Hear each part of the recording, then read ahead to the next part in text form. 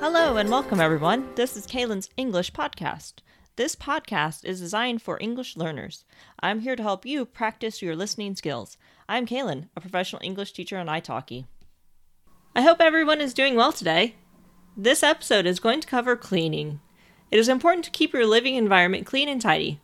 So this episode you will hear various vocabulary that relates to cleaning the rooms in a home. Whether you live in a house, mansion, apartment, or flat, this episode will allow you to explain some common household chores. I am going to be doing a deep clean of my apartment soon as I am moving out. Deep clean does not have a standard definition, but cleaning companies often use this term to mean specific services and actions.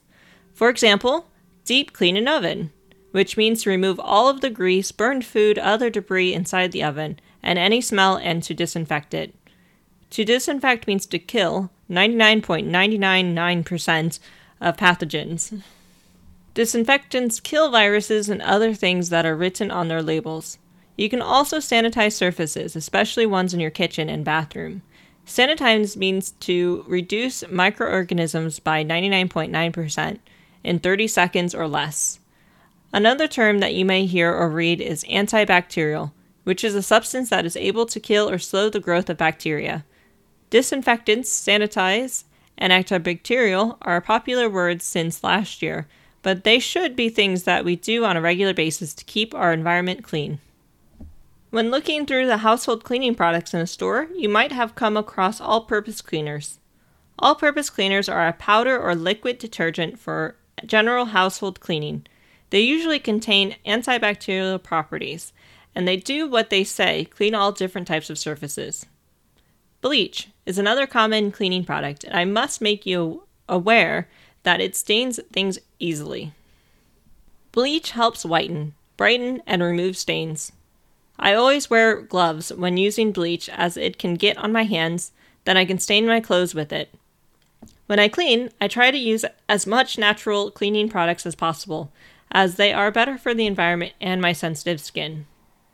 If you need to clean a tiled, wood, or laminate floor, then you may consider mopping it. To mop means to clean or soak up liquid from something by wiping. Usually you use a mop, which is a long-handled tool that has an absorbent end, and you usually need a bucket as well to use it. You can also sweep a floor by using a broom and a dustpan. This is for dry things like dirt and crumbs. You can also vacuum, which is a motorized tool that sucks up hair, dirt, cobwebs, dust, and other things. Vacuums are a great tool that can clean floors, sofas, curtains, and more. To remove light particles suspended in air and on surfaces is to dust. You can use a fine mist dusting product, or microfiber cloths, or a feather duster to remove dust. Window or glass cleaning involves using either squeegees, paper towels, or newspapers.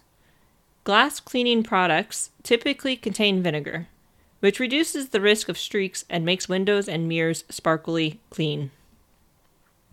Let's lastly talk about doing laundry. Laundry detergent is the most common thing used to clean clothes, which can be a liquid, powder, or a pod. To make the clothes soft, you can use fabric softener. You can also buy a product that reduces lint and also eliminates bacteria. You can do your laundry by hand or by using a washing machine. To dry, you can hang the clothes on a line or use a dryer. I think that is enough about cleaning for now. I hope you have gained more vocabulary and can better explain what you need to do when you clean. Here are some of the vocabulary once more. Deep clean, disinfect, sanitize, antibacterial, all-purpose cleaner, bleach, mop, dust, sweep, vacuum, laundry, washing machine, and dryer. Now, if you could please excuse me, I need to deep clean my oven. That is all I have for you today. I hope you enjoyed. If you'd like more content, then please subscribe to this podcast. You can also support me on Patreon. Find me by typing in Kaylin Teacher.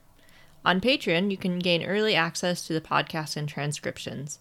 Follow me on Twitter and Instagram at Kaylin_teacher.